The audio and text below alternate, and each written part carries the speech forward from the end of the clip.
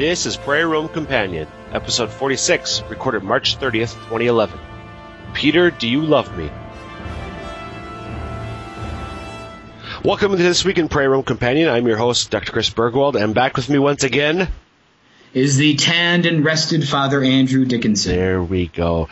You got a busy week coming up here in a couple weeks, Father. You need to be rested.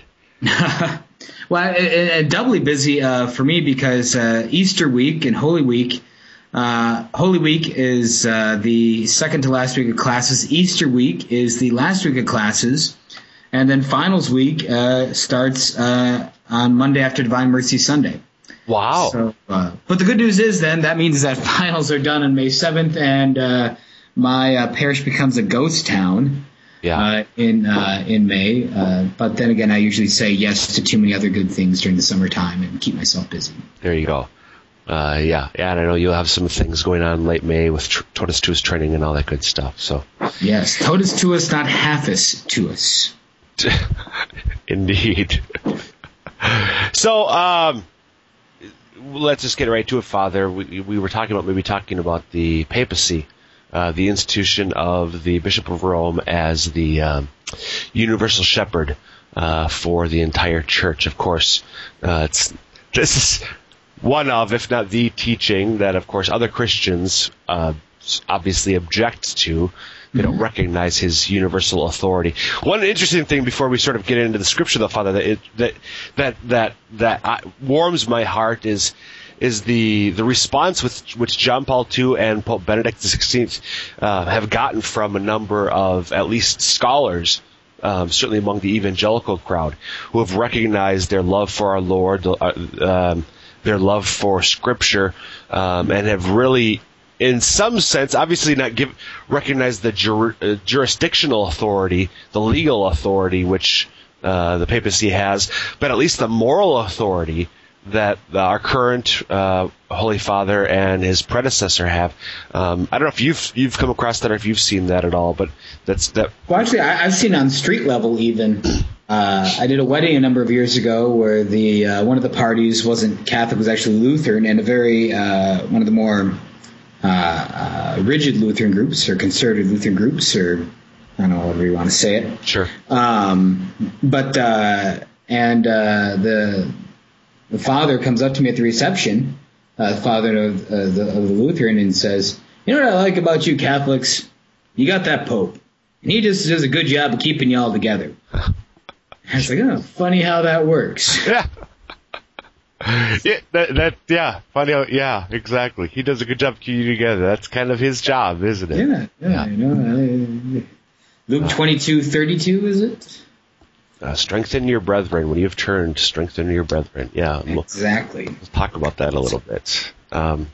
So one of the things... Well, Go ahead. But I think it's also, good to emphasize, when you get down to it, all discussions between Catholics and non-Catholics essentially will come down to this question of authority and who has authority and who has, if you would, in that sense, control of some things.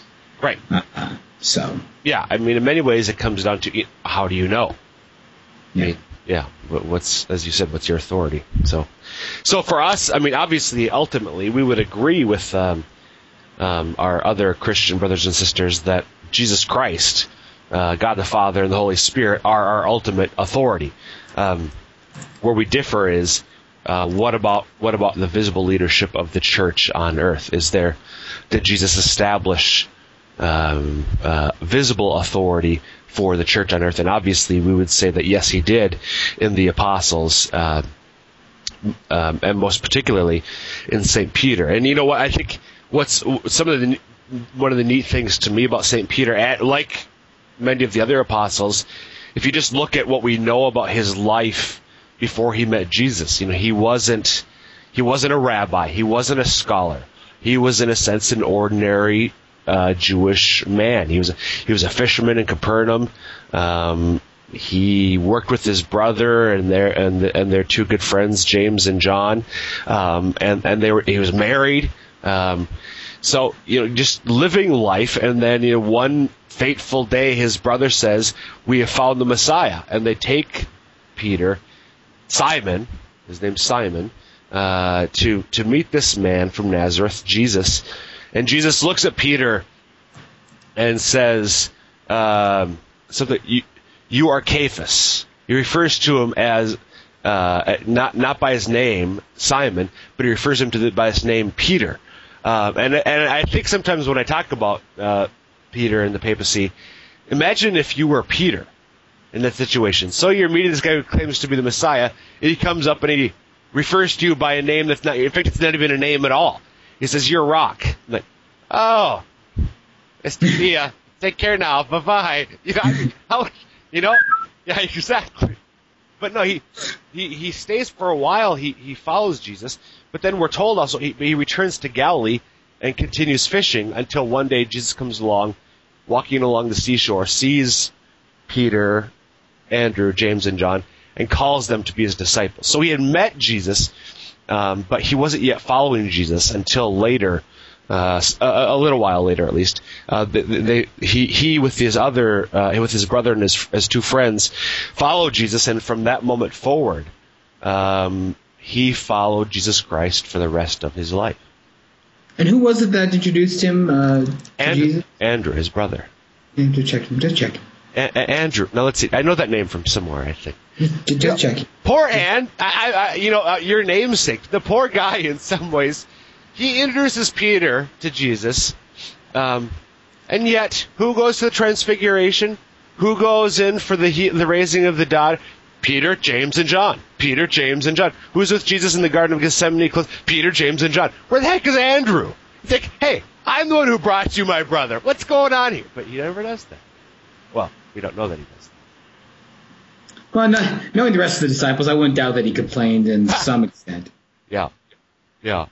Seems to be the modus operandi. Yes, it's certainly. What way to say that? It's certainly, I believe it is. Or operandi, I think, is an alternate pronunciation. Either way, though. Pronunciation? Something like that. So, but that's one of the things that just, that I think oftentimes when we're talking about Peter and his role in the church, we jump into some of the texts and we can look at those. But just that reminder of how initially, what we know about his life before he met Jesus, and then the beginning of his call, meeting Jesus, but then being called later to follow Christ, and then doing so again for the rest of his life. I think that's. I don't think we should skip over it as quickly as I think we sometimes do. No. Sorry, I'm a little brain struck on that. But yeah, it's why would we want us to skip over that and just kind of go to the flow of things? Because it strikes right to the heart of all that Jesus intends. Both, I think, it's incarnational. It's part of how he calls us to follow after him in general, calls any of us to follow after him. And it's also it's part of that earthy reality, and that there is room for scandal in that sense. There's room even for imperfection in the church that our Lord forms. Yep, and just that growth in discipleship. I mean, he didn't follow him right away, but he did later. So I mean, sort of the meeting, but not committing initially right away until later. That's I think it's part of the reality of discipleship throughout time, not just then. Well, and I don't want to jump the gun on some scripture, but we can dig into this actually a little more on we talk about John chapter 21. But how even there, and then if we look at the rest of Peter's life, and the kind of the extra biblical accounts of Peter's life, how our Lord still continues to meet him even in his weakness and his own imperfection. Right. So go just briefly to talk about the extra biblical accounts that we know of. What's the story? He's fleeing Rome, right? Right. That it's the persecution of Nero, and where Nero has burned down the city of Rome, and now he's burning Christians. And so, whether at the behest of others or at his own behest, Peter decides to leave Rome. And he's going out on the Appian Way? Yep. Out on the Appian Way, and as he's going out, he sees an image of our Lord coming back into Rome, carrying the cross, and he says to him, Quo vadis Domine, where are you going, Lord? And Lord says, I go in to suffer and die. And so Peter turns around at that point and goes back into Rome to face his crucifixion and death. Right. Yeah. I mean, that he, as you said, whether he was going because others told him, you're the leader of the church, you need to get out, or whether he was leaving on his own, he was leaving. He was leaving the persecution, and as that scene, he remembered, he's supposed to follow his Lord no matter what, and we'll look at John 21 and see how that was sort of foreshadowed or foretold by Jesus after the resurrection. I think, though, well, before we get into the actual text, just another broad thing. It's interesting to me, Peter's always speaking on behalf of the apostles. I mean, there's no doubt that once he became one of Jesus' disciples, once he became one of the 12, he had a leadership role. Jesus asks him questions on behalf of the group, or Jesus asks the apostles questions, and Peter answers on behalf of the group. People who come up and maybe have a question for Jesus, oftentimes, not always, but oftentimes, they'll go to Peter. So for the collection of the temple tax, the temple guards come and they talk to Peter about the tax that Jesus and his disciples are to pay. So all these different ways where Peter is at least de facto the leader of the apostles, and then we see in some of the texts, more well-known texts, where that de facto leadership becomes formalized. And probably the most famous is in Matthew 16, when at Caesarea Philippi, in front of this huge rock face, this massive cliff, Jesus asks the disciples, "Who do people say that I am?" And so they tell them what the word on the street is. And then he says, "Who do you say that I am?" And of course it's Peter who speaks up on behalf of the 12. "You are the Christ, the Son of the living God." And Jesus praises Peter and notes that his response didn't come from his own wisdom, from human wisdom, but as was revealed to him by his Father in heaven. And he says to him, we keep calling him Peter, but we have to remember his name was Simon. He'd been called Simon for 30-ish years, and it's at this point that Jesus says, "You are Peter, you are rock, and on this rock I will build my church." And he changes Simon's name to Rock, or the way that one, frankly, really bad translation, but trying to be colloquial, Jesus says, "You are Rocky, and on this rock I will build my church," trying to drive home the fact, when I present, I put up an image of the Italian stallion at that point. "Hey, yo, Adrian!" I say, what did Peter say in the response? "Yo." But that's, Jesus changes Peter's name, and I think sometimes, we're just so used to calling him Peter, remember, he's changing his name, and that's significant. Right, we can look at the different name changes throughout the scriptures. Abram being changed to Abraham. We have Jacob being changed to Israel, he who struggles with God. We have then, of course, in the New Testament again, we have Saul being changed to Paul. Right. They're symbolizing the mission to the Gentiles. But even in the Gospels itself, the only other people that Jesus maybe plays around with their name would be James and John, when he calls them Boanerges, the sons of thunder. But that's not a name that he always uses for them. Typically, they're called James and John. Right. Peter is the one whose name is changed, and in a sense changed definitively. Right. And I think another thing with a name change that's not something that's not as apparent to us, for the Semitic mindset to change your name is very much who you are. For us, it's more sort of a tag, a descriptor. It's my Father Andrew. It's the way much sort of shorthand for me to refer to you. But for the Jewish people and like the other people of the Mideast, your name is much more intimate than that. To speak somebody's name is to indicate some familiarity in a sense with them. And so when Jesus changes his name, and you sort of you mentioned that with the Old Testament figures, there's a change in identity and mission that happens as well. And so Simon's name becomes Rock. He is the rock on which Jesus will build his church. And we're also told in Matthew 16, Jesus says, I will build, and the gates of hell shall not prevail against it. I will give you the keys of the kingdom of heaven, and whatever you bind on earth shall be bound in heaven, and whatever you loose on earth shall be loosed in heaven. And if you really, again, I think this is something that's lost on at least many of us who don't know our Old Testament real well. That's very much hearkening back to the role of the prime minister of the Davidic kingdom. You can, in Isaiah 22 and other places, we see where there's this figure who was the king's right-hand man who oversaw the administration of the kingdom. Even though the king, I think sometimes we think of prime minister like in England. The prime minister is basically the person who runs the show. The monarch has some importance for the people, but doesn't really run the show. Well, that wasn't the case in the Davidic kingdom. The king was very much in charge, but he was often concerned with sort of exterior relationships with other nations, conquering and so on. And the prime minister sort of ran the internal kingdom. And so we see in the Old Testament this role of prime minister in which the office was transferred from one man to another, with the symbol being a key, and they literally controlled the keys to the city of Jerusalem. And one interesting to me, Father, is in the Old Testament there are times when the prime minister said he is referred to by the people as their father. So when we think about in the New Testament, Peter being that prime minister, Peter receiving the keys, Peter in a sense being the father when the king is engaged in sort of other affairs, so to speak, Jesus.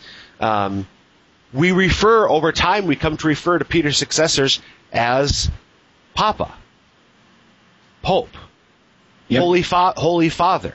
And again, this is not just making this up. It's rooted in ultimately in the Old Testament reality of the role that Peter comes to fulfill himself. Exactly. And I don't know where I'm supposed to go with that. Sorry. Brain melting.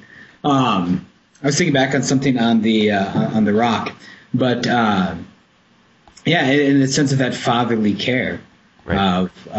And to extend that fatherly care of the king, in that sense, and because they would have recognized that, even a good faithful Jew in the times of David recognized that the true king is the Lord, and that David stands in kind of a kingship of not of ownership but stewardship. Right. And so taking that on with Peter, that he is the steward of the king, so to speak. Yes, without doubt. Anything else about Matthew 16 that... Well, yes, actually. Someone was pointing out, I was reading recently in a Bible timeline book, when we refer to Jesus as a carpenter, what was the kind of carpentry work that they did in Israel in those days? I don't know. That's a good question, isn't it?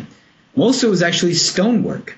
And the Greek word for carpenter is actually more of someone like a stonemason. So it's interesting when we think about Jesus as a my boss is a Jewish carpenter. Remember those bumper stickers? Yes. Yes. So, all right. Sorry. But so we think about Jesus as a carpenter, as a tekton, but really as a stonemason in a sense. And so it's him, who says, he's the one who's saying, you are rock. This is the rock in which I'm going to build my church. And, and also the fact that they're in Caesarea Philippi, and Caesarea Philippi was a town dedicated by King Herod, dedicated to the Roman emperor who claimed he was a god, Caesar Augustus. Right. He claimed that he was a god. And so Jesus is in that town, dedicated there, and it's there in front of that town that he declares that, no, this is the rock. This is the rock who will... on whom I will build my church. And then also you think about just 9 chapters before, at the end of the Sermon on the Mount. And the culminating idea of the Sermon on the Mount is building your house on rock or building your house on sand. Sure. And so now Jesus is following his own advice in this sense, and that he is going to build and establish his church on a rock. Yeah. Yeah. Cool. Very cool.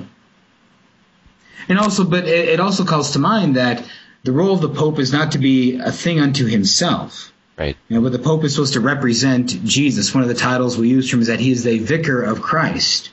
Vicar is almost a legal term of kind of a representative, someone who makes present someone else when they can't be there. Right. And so he is the vicar of Christ. He makes Christ present among us, even when he is, as we know, we're waiting his return. And in the Old Testament, any use of the word rock was always about God. Blessed be the Lord, my rock, who trains my arms for battle, my hand to bend the bow.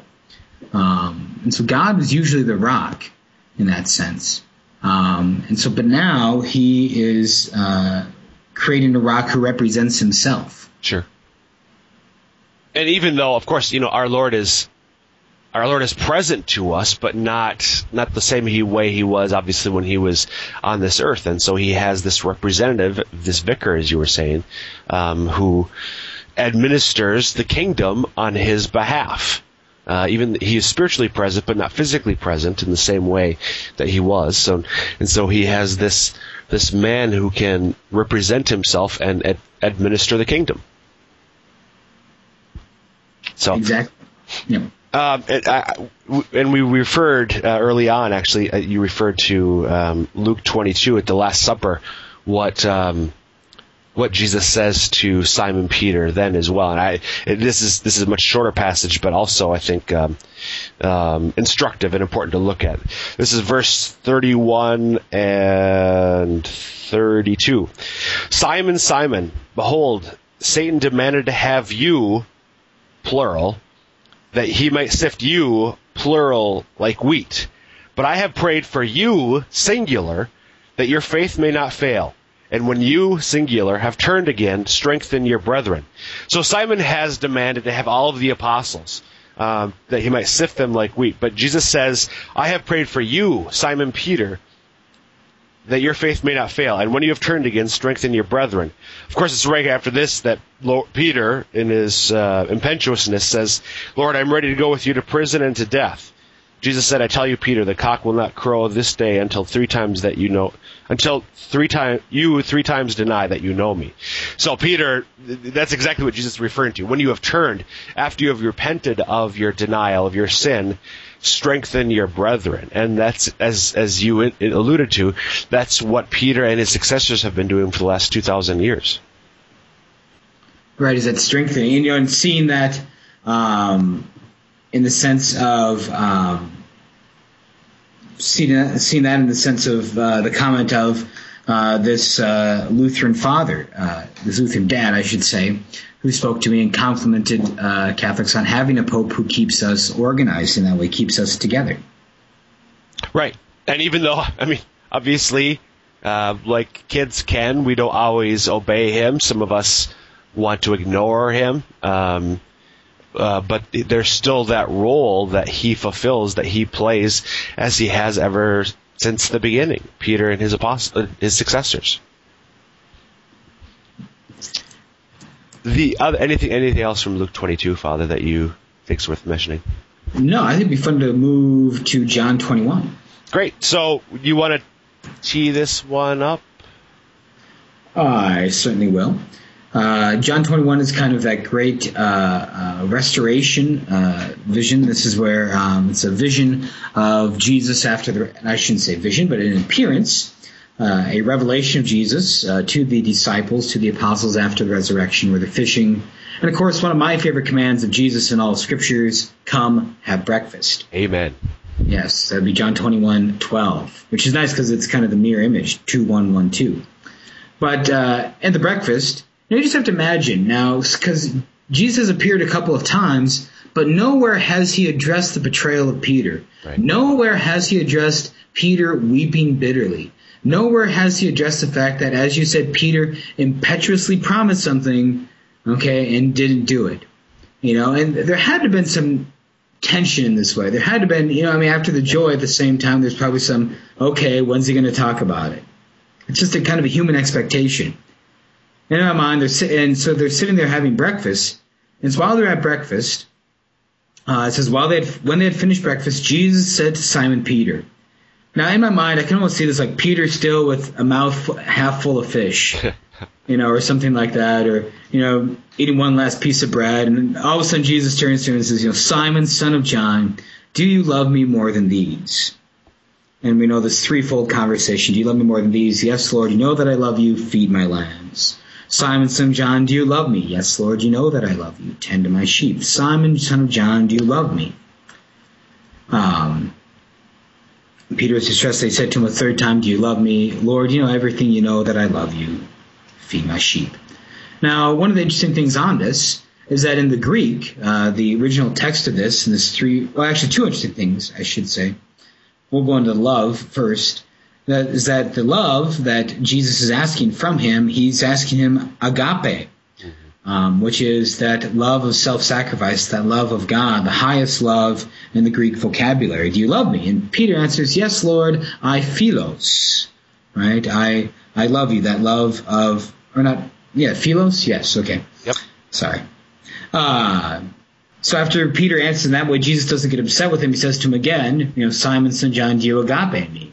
And he says to him, yes, Lord, you know that I philos you. He says, all right, we'll tend my sheep. And the third time he says to him, Simon, son of John, do you philos me?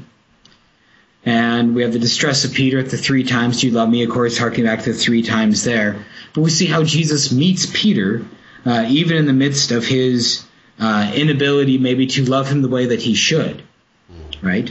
That he's not ready to give that self-sacrificial love yet. Yes, I'll love you as a friend. I'm not ready to do that self-dying love. And then Jesus kind of gives a prophecy there in verse 18. Amen, amen, I say to you, when you were younger, you used to dress yourself and go where you wanted, but when you grow old, you will stretch out your hands and someone else will dress you and lead you where you do not want to go. And so just seeing how our Lord and his love for him will fulfill his philos love and by the grace of God turn it into that agape, that sacrificial love at the time of his death. Right. And we talked about that briefly with the story of the Appian Way and Quo Vadis Domini. Right. And what I love, and the tradition says that Peter, and it's verified by archaeological evidence, was crucified near the current St. Peter's in one of Nero's circuses, crucified upside down because he didn't feel he was worthy to be crucified the way that Jesus was. And what strikes me is, it was just during World War II in the 40s, Pius XII secretly commissioned the excavations under St. Peter's. They found the bones of a man in his, I think, 60s, but he was missing his feet. Why was he missing his feet? Because when they crucified Peter upside down, to get him down, they cut off his feet at the ankles. Romans not being particularly concerned about the dignity of the human body. Not really. So that but as you said, I mean, that just the beautiful reality of Peter recognizing where Jesus was at, but still Jesus recognizing where Peter was at? Thank you, as I was just saying that, no, that's wrong. It's sort of the opposite of that, really, isn't it? Sort of the opposite. Jesus recognized where Peter at, meeting him where he is, but then, as you said, giving him the grace and prophesying the fulfillment of that agape love, which he would demonstrate in offering himself on the cross in his own way. Right. And another thing that someone else points out is that in that he really then finally fulfills his title as a shepherd there, where Jesus says to him, feed my lambs, tend my sheep. He's giving him his role as shepherd, remembering going back a few chapters earlier in John's Gospel. Who's the shepherd in John's Gospel? Jesus. Jesus is. I am the good shepherd who does what? Tends my sheep. Who lays down his life for his sheep. Oh, yes. There we go. Right? So now we can see how Jesus comes to that point of fulfilling that. Peter comes to that point of fulfilling that role of laying down his life for the sheep. Following, once again, the example of the shepherd, our Lord, as you said. The good and great shepherd. Cool. So, and the other thing, one of the interesting things to me, too, is The word, I think, for the Greek word for tend my sheep indicates authority over. That Peter has authority over. And in fact, this is one of the passages that Vatican I, in teaching and defining the role of the Pope in the Church, pointed to this passage and its indication of the authority that Peter was to have and did have in the early church. And we see that too. I mean, we don't have time to get, there's so much more than we've had time to get into it all here today, but in the early church, the role that Peter has of exercising leadership, we see that leadership continually manifested again and again, and by his successors as well. Exactly, in that life of sacrifice. Right. Yep. So yeah, but again, there's so much more, of course. I mean, in a 30-minute podcast, we're just going to scratch the surface barely. There are plenty of resources out there, a number of excellent books, articles, lots of stuff online to find. But if you ever have anybody wants more specific information or specific titles, I think both Father and I would be happy to give some recommendations. Without a doubt. So, anything else, Father? Not at this time. All right. Well, with that, we will wrap up, and we'll be back again next week for another episode of Pray Rome Companion. God bless.